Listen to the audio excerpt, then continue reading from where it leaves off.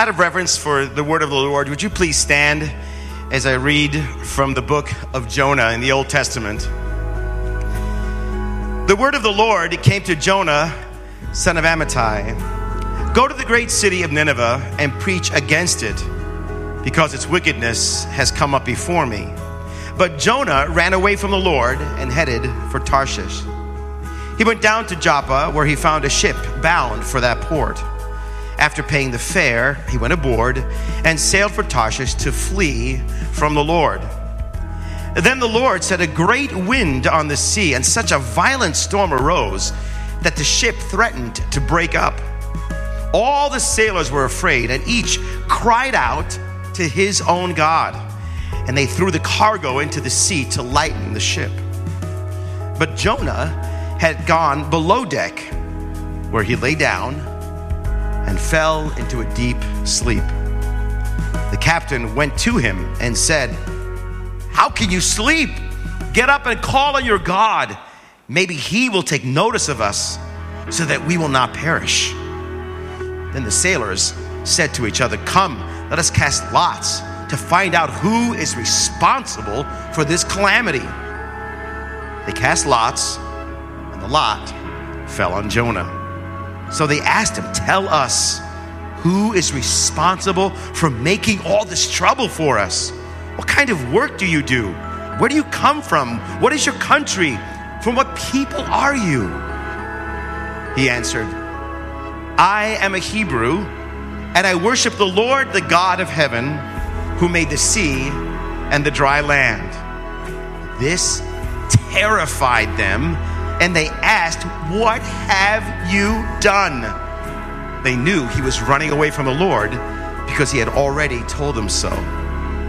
The sea was getting rougher and rougher, so they asked him, "What should we do to you to make the sea calm down for us?" "Pick me up and throw me into the sea," he replied, "and it will become calm. I know that it is my fault that this great storm has come upon you." Instead, the men did their best to row back to land, but they could not, for the sea grew even wilder than before. They cried out to the Lord, "Please, Lord, do not let us die for taking this man's life. Do not hold us accountable for killing an innocent man, for you, Lord, have done as you pleased." Then they took Jonah and threw him overboard, and the raging sea grew calm. This is the word of the Lord. Please be seated. All right. Good morning, church. Good morning. Good morning. I am so excited about this book because I feel like this book gives us a chance to have an amazing view of who God is, an amazing view of who we are in relationship to God. But the key thing that, like, as a byline for the whole series, to the series in Jonah, is the tagline, Jonah and the God of the awkward call. This calling upon Jonah, this thing that God is calling him to do is far less domesticated and docile than sometimes we allow it to become. A lot of us, how many of you grew up in church? You grew up going to church? All right. How many of you actually also, in addition to going to church, you also went to Sunday school? Okay, Sunday school. All right. Now, if you are over the age of 30, more than likely, when you went to Sunday school, they wanted to teach you these Bible stories, but they realized that kids' attention span was not going to stand up to just teaching. It had to be visual. So what did Sunday school teachers do to help bat home the concept of a Bible story, to make it more visual? How did they make it? I mean, they didn't have video, so what did they do? Bingo, flannel graph. Now, a couple years back, we did a series, and in that, we hit a couple of the Bible stories, and we flannel graphed them. And so I looked up our old series to try to retell the story of Jonah visually, and so we've got it. So this is going to be the 2016 version of a flannel graph. So enjoy. If you never went to Sunday school, now you get to catch up. This is like the remedial course right here. All right, so first off, what we got here is this. We've got Israel and Jonah, right, you get the whole area of Mideast right there. Right there, smack dab in the middle is Israel. At this time, we have the northern and the southern kingdom. Jonah ministers right there. And today, Jonah is going to be played by Pastor Jason. All right, so Jonah is in the northern kingdom. God calls him to where? Nineveh. That's right. He's called to go to Nineveh. Does Jonah go to Nineveh? No. He goes where? Okay, now I didn't know geographically, growing up looking at flannel graphs, I didn't know geographically where Nineveh was. But if you look at, and today, where Tarshish was, this other place that Jonah runs away from, Tarshish is someplace, they don't exactly know the exact location, because Tarshish basically means to smelt. So is this refining area? So it could have been a couple of locations, but the most likely area is over by either Spain or Great Britain. It is literally, geographically, the exact opposite direction from where God had called him to go. And not only the exact opposite direction, as far away as an ancient person could possibly go and get to, basically he's going to the other side of the world. Now we understand in Scripture that this actually took place. He goes down to Joppa and he books a ship with these sailors to go to where? Tarshish. And so he gets the sailors, he gets on and pays them the fare.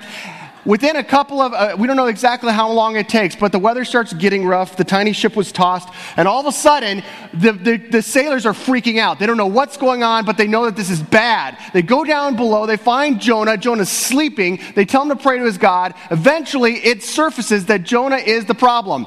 He is the problem. They say, what do we do? How do we solve this problem? He says, chuck me overboard. They try to figure out another way to do it, but they can't, and so they decide to do it. They throw him overboard, and God provides what?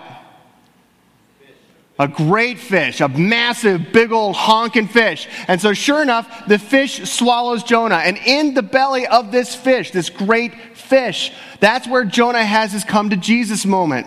That's where he has this recognition of, okay, you know what? Clearly I was wrong. I need to turn this around. And has this beautiful song, this poem within the belly of this great fish. Well, God causes that fish to go take Jonah right back to where he came from, is able to bring him to a beach, upchuck him right there onto the beach, and eventually the story that we learned in Flannel Graph ends with Jonah going to Nineveh, preaching the word to them, and they repent. They turn around. They repent of their sins. They repent of their idolatry, and all of a sudden, it's amazing and it's wonderful. And that's how we end the story of Jonah. And if that's how we end the story of Jonah, we have absolutely ripped the scripture so out of context and have cheated the story so much, because within that flannel graph story, we miss the whole ending of the book, which is not Jonah saying, woohoo, these people came to God. It's Jonah being absolutely frustrated and ticked off at God for actually having mercy on them. You end the book of Jonah with Jonah upset to the point where he says, I wish I would die. You know what? This is so typical you. This is so typical. I knew you would do this. This is why I ran in the first place. I knew that if you actually had me go and tell them that they could repent and avoid judgment, they might just do it. And I knew you were just the type of God that would actually pull that off. That's how Jonah ends. This book is not this morality tale of, woo, this is what happens if you actually have the guts to go and share your faith with someone. It's formulaic. You go, you find someone you really don't want to share your faith with, share your faith, and they're going to receive God just like the Ninevites did. It's not the point of the story. As we're going through Jonah, we realize that the point of the story isn't Nineveh. The primary place that God wants to do transformation isn't the hearts of the pagans. It's in the heart of the one who was already a chosen person of God, and how backwards and messed up and darkened his heart was. This story is more than a story. And even though lots of scholars have a difficult time with it actually scientifically being pulled off, I mean, come on, seriously, a great fish swallows this guy and he lives for 3 days in the belly of this fish. It's interesting that Jesus actually affirms that this took place. He equates the fact that he would be in the grave for 3 days, just like Jonah was in the fish for 3. And so Jesus holds us up as an event that's trustworthy and worth banking on, and so that's why we do so as well. if you've got your Bibles, I want to encourage you to actually open them up to that passage of Jonah chapter 1. And really today we're only going to be looking at this, the first couple of verses. If you have notes, great. If you want to take notes in your Bible, awesome. But we're just going to unpack each aspect of this passage to try to understand what it is that God is saying to the original listeners and to us. So the first thing we see here is that the word of the Lord came to Jonah. Okay, the word of the Lord came to him because he was a prophet. He's a prophet, and a prophet is someone who speaks divine words to human ears.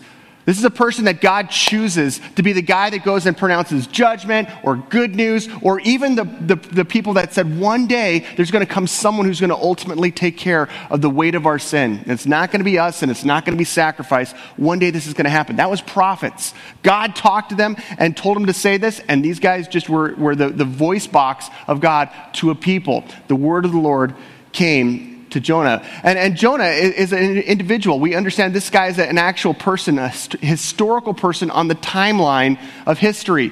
Jonah, his name means dove, which is kind of interesting because, again, in Old Testament literature, a dove was this agent of peace. When Noah is on the ark, the way that they know that things are okay and secure is that a dove comes back with the olive branch. Peace is restored. Our security is here. God is taking care of us. So God sends his dove out to Nineveh, this pagan place, to pronounce this judgment. Now it says he's son of Amittai. So again, it's identifying. We want you to know who this is. And this is the thing I didn't know. I didn't realize that where Jonah was ministering to, I knew it was in the northern kingdom. I didn't realize that Jonah was a prophet from Galilee. He just north of Nazareth. That's where Jonah was a prophet and prophesying. So that's what he is. His vocation is a prophet, and that's where he's from. He's from Galilee. Now, his objective, his destination was to go to the great city of Nineveh. And when it says great there, it's not talking about awesome and good and wonderful. It's talking about significant. And Nineveh was a place that was incredibly significant. It was significant for a couple of reasons. It was significant in influence. At this time, the Assyrian Empire is just this massive network of cities, and it was a war horse. And though Nineveh was not always the capital, it wasn't the capital over the whole time, it was always super, super important and significant. When I was growing up in California, when I thought of Illinois, if you would have asked me at 8 years old, what's the cap, or even 15 maybe, what's the capital of Illinois? I probably would have told you Chicago, because I didn't know about Springfield. Because even though Springfield is our capital, when people most think of Illinois, they're thinking of the Bulls, they're thinking of our sports team, they're thinking maybe of violence, but they're thinking of Chicago.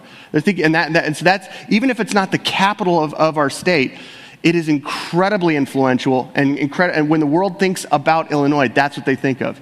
When the world was thinking of the Assyrian Empire and all that they were about, they said, if you want to know one place that just absolutely capitalizes on who we are, it's Nineveh. They were the most powerful city in the world at the time. Archaeologists have found remains that date back to 4,500 BC. So this place was established, massively important. It's a city that was not only significant in influence, but was also significant in crimes against humanity. And this is some difficult stuff I'm about to read to you, but this is the account of what Nineveh and as being the head of the Assyrian Empire was all about. James Bruckner, commentator, says this: the Assyrian kings were proud of their cruel and terrible reputation and went to great trouble and expense to record their exploits for posterity. Archaeologists have uncovered many reliefs, large stone wall panels with carved depictions of grisly post-battle scenes, which were erected in palaces so that they could be seen daily.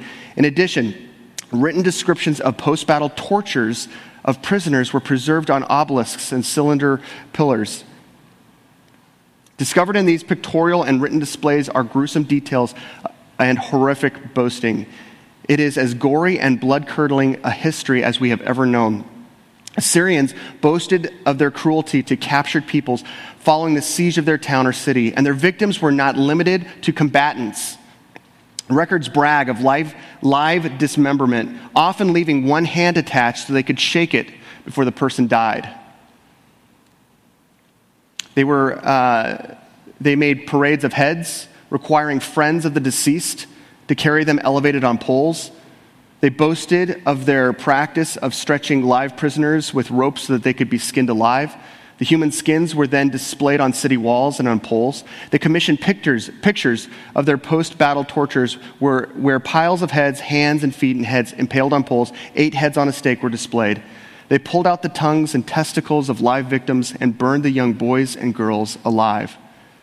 Those who survived the sack of their city were tied in long lines of enslavement and deported to Assyrian cities to labor on building projects. Tens of thousands in hundreds of cities suffered this fate over the 250 reign of terror of the Assyrian Empire. And Nineveh was the front. It was the model home of this whole thing. That's where God is calling Jonah to. When we hear about the things on television that ISIS does to both Christians and Muslims alike, whether it's to little boys and girls or to men, the live torture, the live dismemberment, the live beheading, the open air beheading, all that. When we hear about that, that is kindergarten class compared to Nineveh. Ironically, where we hear a lot of stuff today taking place is a town called Mosul. You may have heard Mosul in the news, or Mosul beheadings. Mosul is the modern day, literally the same geographic real estate piece of land as Nineveh. Mosul is Nineveh. Back then, it was even worse. They were significant in influence, significant in crimes against humanity, and they were significant in their threat against Israel.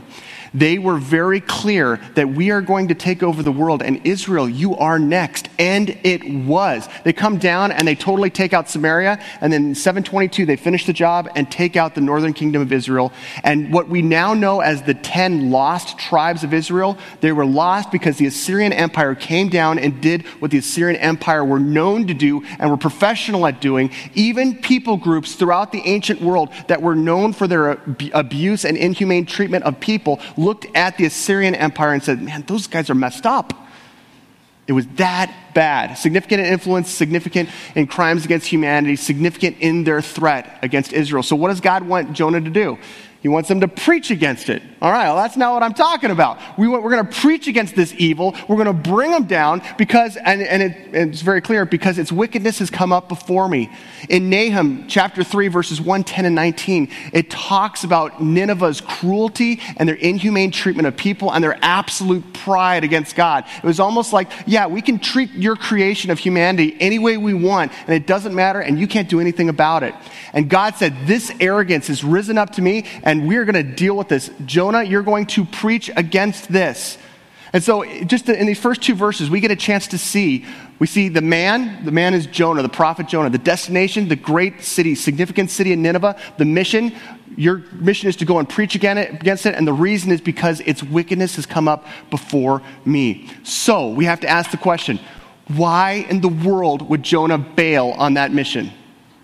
Why in the world would Jonah chicken out from that? 2 reasons. One, I think that if Jonah was speaking, he would say, well, first off, I'm afraid, and second off, I'm a bigot. I'm afraid because of everything that Errol just said. I mean, would any of us give him any flack for being afraid to go to that people? Because God wasn't saying, I'm sending a military group with you, and we got the best military, and my Shekinah glory is going to be right behind you, freaking people out, and everyone's just going to be like, oh, okay, whatever you say. He doesn't say that. He's like, you're going solo, Jonah. Boom. Go to Nineveh. None of us would give him any issue with being afraid. But as we read through the book of Jonah, we realize that this is not his primary reason for bailing. I mean, it was part of it, sure, but it was not his primary reason. We find out as we read through the book of Jonah that his primary reason is that he's a bigot. God, I cannot possibly imagine you forgiving that people. We are your chosen people. I'm a known prophet in Israel. The prophecy that I put out there actually comes true. And oftentimes it's good news. So people like me. I'm the only guy who's been serving as a prophet in this time frame for 40 years. The only guy. I'm the primary person. I had the prophetic proclamation to our people that King Jeroboam II was going to actually recover land that the Assyrian Empire had. And that happened, and people loved me. And now you want me to go back to the Assyrian Empire, like into the heartbed of it, and pronounce something over them where they could actually repent? And if they actually repented, you would have mercy on them? Do you realize what that would do to me? So God, let me just be clear here. The reason I'm bailing on this is because, number one, I go and my life is literally on the line. And there's very little hope that I'm going to survive this. Two, if I do survive this and these people actually repent, I go home a dead man. I'm the biggest traitor to my people. Our biggest enemy I went to and I brought the mercy of God to. You want me to do that? My reputation is toast. I might as well not even go home. So no, forget it. With Buddhist leanings, because I believe in karma, and God, these people are evil. They have this coming to them. If you're saying that if I don't pronounce this judgment over them, giving them the opportunity to repent, that means that judgment's going to come. So if I just go the opposite direction, you're a man of your word, God, you're going to bring that judgment against them, and they deserve it. These people have a karma. This is karma, God. I know we're not into that, but this is karma. These people have it coming to them. We have every reason to believe that Jonah had very good reason to rebel and run away from God. He was afraid, and God's sending the most patriotic person into the heartbed of the enemy. I mean, let's try to contextualize this today. Let's just think of this as this. Let's think about ISIS. Again, we're thinking about Mosul, so let's just think about ISIS. But instead of like Pastor Jason going over to ISIS to proclaim this thing, let's not say it's Jason. Let's think of someone who's like the most patriotic person we could possibly imagine, Toby Keith. And Toby Keith is going on over there, and he's going to pronounce this. And he's the guy who sang courtesy of the Red, White, and Blue, because he's got this great, awesome orchestration of how we're just going to bring judgment, and we're going to rain down fire upon you. You guys mess with the wrong people. Bada boom, bada bing, go Israel. He is the guy that God chooses to go into the heartbed to pronounce something that could actually end up in mercy. This is high risk. Incredibly high risk. All right, so I need your help for this. For us to understand this section right here, when I point to you, I need you just to say that really, really loud, okay? So when I point to you, just say high risk. Okay, 1, 2, 3. High risk. Perfect. That was actually way better than Saturday service. Good job. High risk. Okay, so you guys over here, you got something else to say. You're not going to say high risk. You guys are going to say low gain. Ready? 1, 2, 3. Low gain. Okay, so... Okay, my mom's favorite phrase growing up for me was this: high risk, low gain behavior. It started when I was a little kid. I mean, it was one of the first things you remember things that your parents say to each other, the sweet, wonderful things or whatever. One of the things I remember my mom saying to my dad was, Dennis, this is high risk, low gain behavior. My dad would be standing there, we're at the Grand Canyon, and he's got one of us, and he's holding us over the edge. And he's like, Jeanette, quick, take the picture. Take the picture, Jeanette. My mom's like, Dennis, that's not smart. That's not good. Dennis, this is that. You're right next to the sign that says danger, loose footing. I know. This is going to be awesome. Take the picture. Take the picture, Jeanette. I got the kid. Come on. My mom's like, Dennis, I'm not moving until you take the picture. Okay, this is terrible. And I remember her saying, high risk, low gain behavior. And those words continued on as I started getting older. I remember when I was riding a bicycle, learning how to ride a bike, but I didn't want to just learn how to ride a bike. I wanted to stand up, like on the seat, and then like lift up one leg up in the sky, because everyone was into BMX, and that was the only thing I could do. But when my mom saw it, what did she say? High risk, low gain. Behavior. She's like, Errol, this is not smart. This is high risk, low gain. Behavior. You have a ton of risk with very little gain. There's nothing to gain from this. Who cares? And I remember when my mom found out about the fact that when I got into high school and I started learning how to drive, and we're like we would race through San Pedro, and we would just like race after each other in our different cars, these old like 70s gas guzzler cars with big engines, and we're like flying, and we'd just run up, our cars are coming like against each other, like 90 miles per hour, we're like right next to each other, we'd roll down the windows, we started chucking everything in the car at each other, like eggs, someone had a fire extinguisher, it was amazing. When my mom hears about this a couple days later from one of the other kids' parents, she tells me, Errol, this is not smart. This is high risk, low gain behavior. This is high risk, low gain behavior. And even when I went to college, I go 2,000 miles away from my mom. And I'm in college, I'm a freshman, and so we're bored one January. We're like, let's go and do something fun. And it's like, it's nighttime, let's go to the beach. Why not? It's January in Chicago. And so we're going there, but in order to get to the beach in downtown Chicago, you have to cross something. It's called Lakeshore Drive. None of us have cars. We're walking, and we realize that like the crosswalk is way up there. We're like, well, it's no problem. There's like a median divider. It's like a cement thing, but we can crawl over that, no sweat. And so like 5 or 6 of us, we're like, let's go. And so we're going over there, and we wait for the cars to stop going this way, and then we run across the street, and we're straddling the thing to get over. And before we get this other foot over, the cars on the other side start to fly. They're like coming super fast. We're like, whoa! And so we're like, okay, we're just going to wait this out. And so the cars are coming. There's no shoulder on Lakeshore Drive. And as the cars are flying inches from us, we're like, whoa, this is bad, which was bad, but it was worse was the other cars started coming the other direction too. So now it's like this. Cars are like honking at us. We're screaming like, ah! And in my head, Jeanette McFadden is saying, behavior. And she was right. And it was even worse because once we finally got off Lakeshore Drive, we get over to the beach because the reason we wanted to do this in January was that some of the ice starts to break into icebergs. And we were going to see how far we could jump from iceberg to iceberg, how far out on Lake Michigan we could go before falling in. I didn't even have to tell you. That was right there. High risk, low gain behavior. That was seared into my brain. And so, and every good parent does this protective thing that puts in their kid, this isn't smart, this isn't safe. And what we do is we bring that in and we tattoo that onto our faith. God must be saying the same thing. God doesn't want me to engage in high risk, low gain behavior. He is safe. He wants me to be comfortable. He wants me to be bubble wrapped and perfectly comfortable and calm. That's his goal in my life, is to keep me alive. He wants me to be as safe and protected and gluten-free as possible. In C.S. Lewis's Chronicles of Narnia and The Lion, the Witch, and the Wardrobe, C.S. Lewis imagines God as this lion. And so when the human children go into this land where they're talking to all these different animals, the beaver family are talking about Aslan, the great lion. And this is what happens. It's so cool. Aslan is a lion, the great lion. Oh, said Susan, I thought he was a man. Is he quite safe? I shall feel rather nervous about meeting a lion. Safe? Said Mr. Beaver. Who said anything about safe? Of course he isn't safe. But he's good. He's the king, I tell you. God is not safe.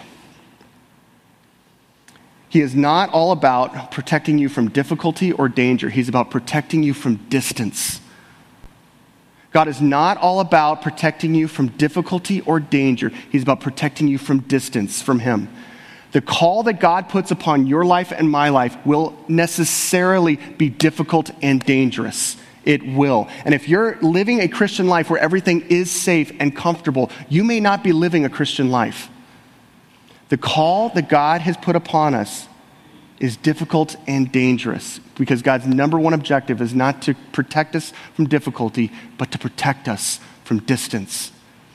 Now, just like Jonah, we need to realize that what God calls us into is not a high-risk, low-gain behavior, but instead he calls us into high-risk, high-gain behavior.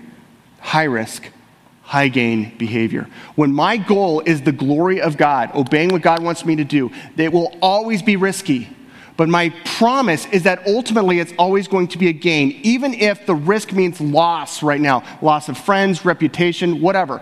If whatever the loss is, the gain, the long-term gain is what's important. So what we're going to do right now is recognize that Jonah had excuses. He had excuses to bail on the call of God, and we as Christians do the same thing. We may not be as bold or blunt as saying, well, I'm just afraid of doing what you want me to do. And we may not say I'm a bigot or whatever, but we may have other excuses that sound incredibly spiritual. In fact, we're going to talk about 3 excuses we can kick to the curb. If what Jonah is saying about God is true, we can take these 3 excuses that you may have been handicapped by and just stop using them. Your faith may have been growing for a certain amount of time, but all of a sudden it hit like a plateau because you used one of these 3 excuses. Like these excuses are killing your faith. It's keeping you at this child level where it's not childlike faith, which is open and bold, but more of an adult child type faith, which is just immature. What I want to encourage, I would love it if we walk out of here today and we're no longer using any of these 3 excuses anymore with regard to what God has called us to do. We come up with excuses that distance us from proximity to God and his call. The first excuse is this. The first excuse is, that I'm waiting for a sign. I'm waiting for a sign. I'm waiting on a sign from God. I'm going to, God is, all throughout the Bible, God uses signs. I mean, there was like the star with Bethlehem. I mean, people get healed. That's what I'm waiting for. I'm going to take action when I see a sign from God. When I see this sign from God, all of a sudden I'm going to step into this and I'm going to actually do that. And that's great. God does use signs in Scripture. And you may be someone where God has used some type of sign for. Like I was running away from God, but all of a sudden this took place and I felt like this is a sign from God. I should get back with him. Awesome. Those things do happen. But God's primary way of dealing with us and leading us is not with signs. It's with people that are actually recognizing that our everyday obedience comes from just knowing what God is saying to us in Scripture, having the Holy Spirit open that up to us, and being affirmed by other believers. Which means that you have been given, and actually this generation has been given far more signs about what God wants you to do than any other generation, just because we have more access to God's Word. That's awesome. That's huge. And because of that, we can actually walk with more boldness. But sometimes it seems like right now we're just the opposite because we're kind of waiting for signs. There are people who wait for signs to take action, but they're called astrologers, not Christians.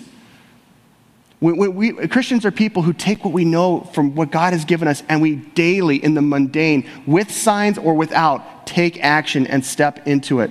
If you're waiting for a sign from God, you're going to miss out daily. You're going to miss out daily on endeavors of actually obeying God and seeing him work through you. You're going to miss God if you're waiting for that. So I want to encourage you to take this excuse and just don't use it anymore.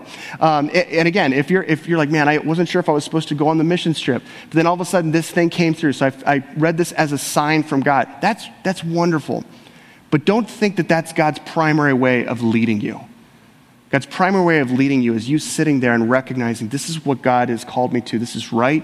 This is what he speaks into me to do.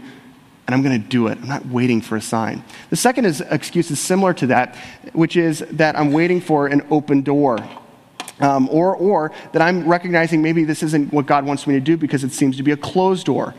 Not every open door is from God. Not every closed door is an indication God is not wanting you to do something.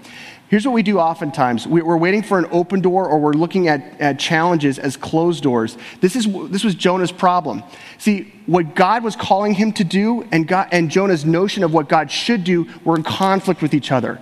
God should make this easier for me. This is a bridge too far. This is a call too big. If God really wanted me to do this, then it's going to be something it should be something that's far easier.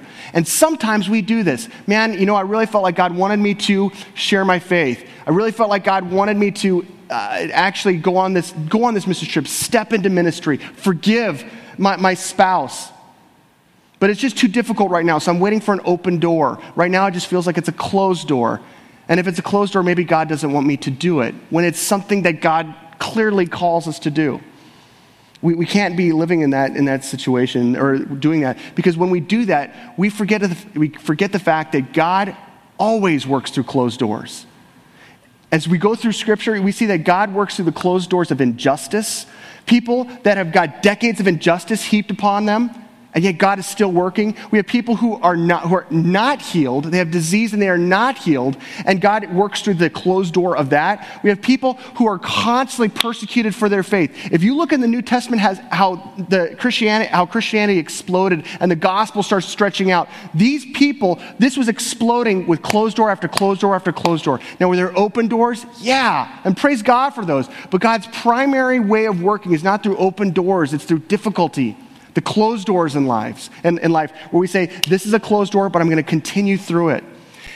Imagine if we were back in the Garden of Gethsemane and Jesus is praying there. This is on the eve of his crucifixion, and he's praying in the garden.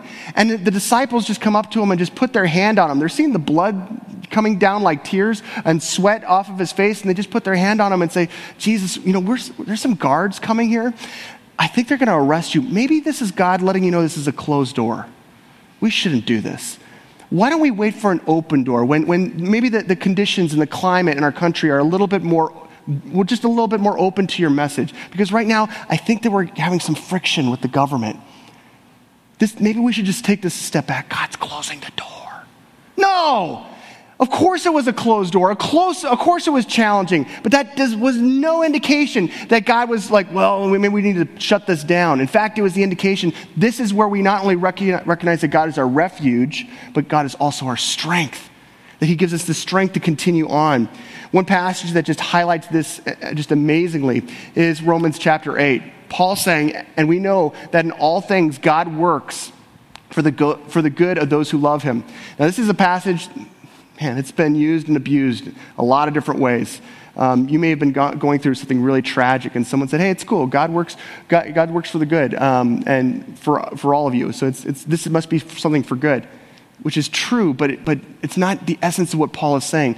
Paul is actually saying a better translation of that first verse is, and we know that God works through all things. All things, the shut doors in our life, the closed doors in our life, and the open doors. God works through all things for the good of those who love him, who've been called according to his purpose. For those God foreknew, if you're a Christian, that's you, he also predestined to be conformed to the image of his son. So if you're a Christian, God's number one dream for you, his number one objective for you is not keeping you safe or even keeping you alive. God's number one objective for you is that you become like Jesus. That's his number one objective. For those he foreknew, he also predestined to be conformed to the image of his son, that he might be the firstborn among many brothers and sisters. And those he predestined, he also called. Those he called, he also justified. Those he justified, he also what?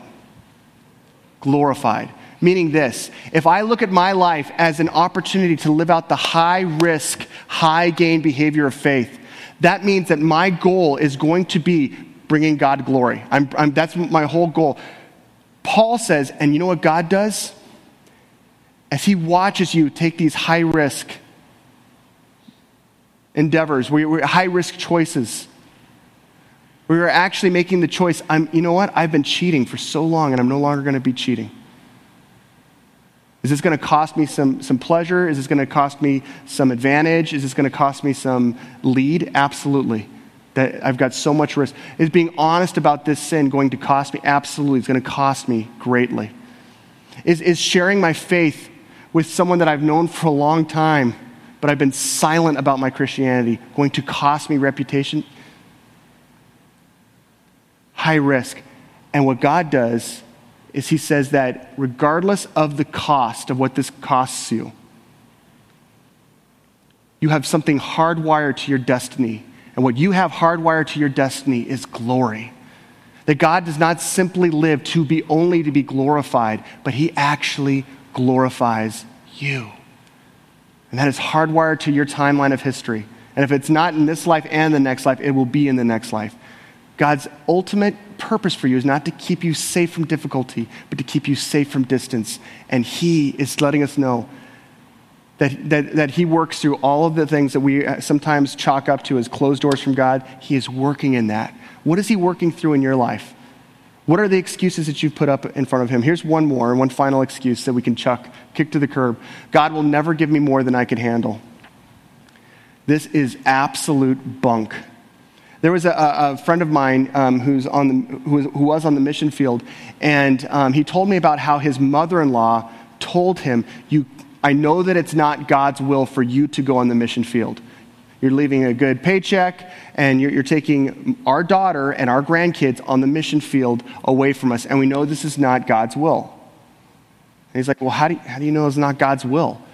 And she said, I know it's not God's will because we know from Scripture that God will never give us more than we can handle. And I can't handle the idea of being separated from my grandkids. And this is one of the excuses that sounds actually spiritual. It sounds like it's a Bible verse. There's only a problem. This is not in the Bible. Someone may have told you this. Someone may have, when you're going through something difficult, someone may have said God will never give you more than you can handle. Acting as if this was from the Bible, it is not in the Bible. It is nowhere in the Bible. In fact, it's actually a misunderstanding of another verse in the Bible. This verse, 1 Corinthians 10:13. No temptation has overtaken you except for what is common to mankind. And God is faithful. He will not let you be what? Tempted beyond what you can bear. But when you are tempted, he will also provide a way out so that you can endure it. This verse is saying you're not going to have any temptation come your way that's going to be irresistible. God, through the Holy Spirit, will give you the ability to get out each and every time. It's going to be a choice that you have to access that power or not.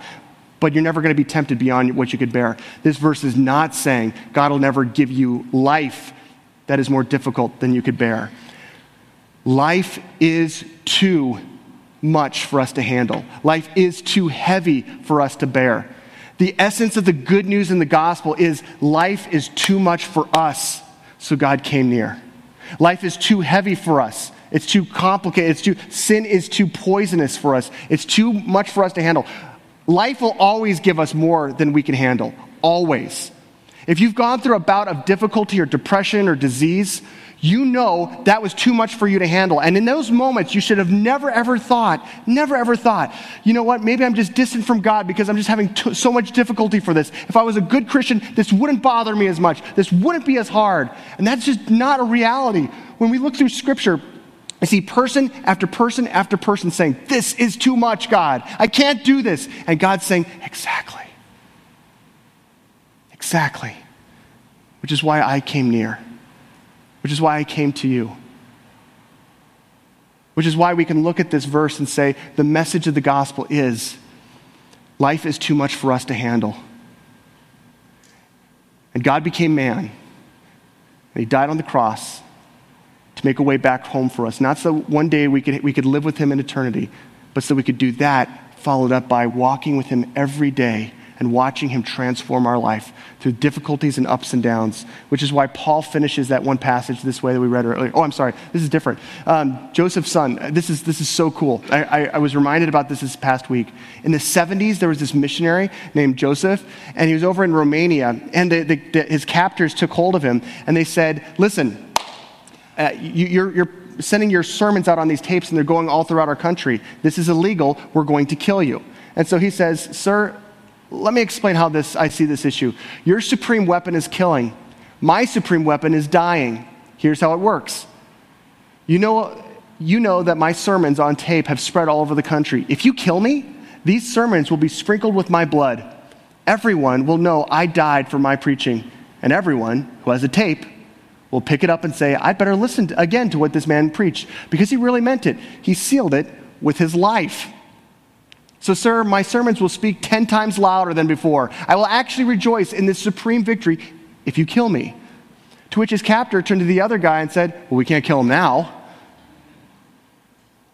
This guy eventually writes this book called Suffering, Martyrdom, and Rewards in Heaven.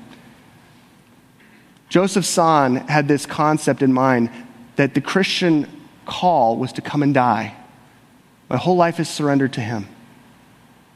High risk, high gain behavior. God's not going to protect me from difficulty each and every time. But even in the most difficult difficulty, he is going to, even in the situations I can't handle, he is going to be glorified.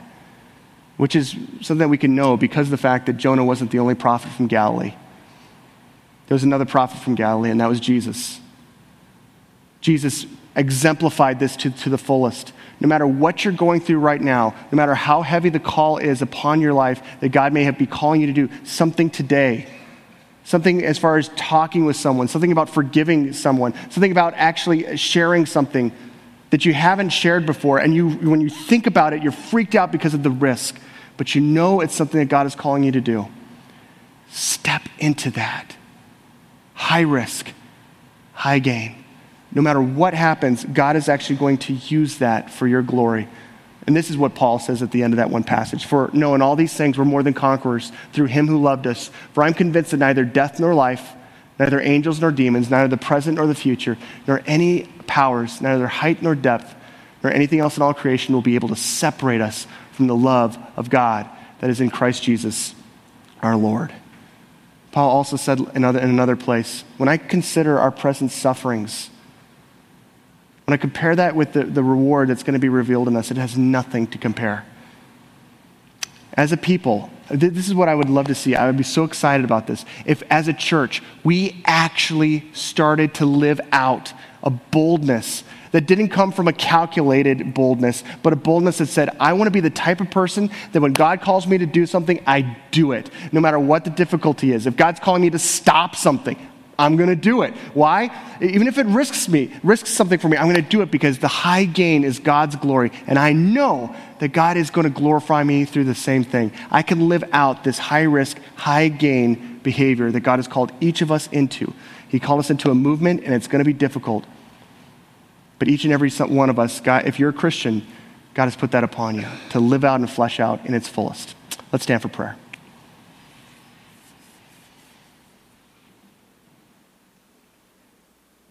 Lord, we have learned that safety first is a practice we should operate on the work site. We've learned how to stay away from rough and sharp edges. We avoid people that are toxic. We stay away from situations that are difficult. And everything that we buy, Lord, is an attempt to make our life a little bit more comfortable.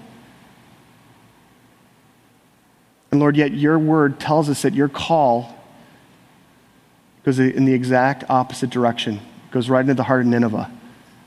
Lord, there's things that you're calling us to do that are difficult and costly. Give us the courage to trust you. Give us the courage to cease using excuses, God, that distance us from the proximity of what you want us to do in your dream for us. Give us the passion to actually have the guts to believe that you're God and that we can surrender to you. And God, as we see what you're doing, and even when we don't, let our life aim to be your glory. And it'll be for your glory that we'll give you thanks. It's in Jesus' name we pray, and all God's people said, amen. Amen.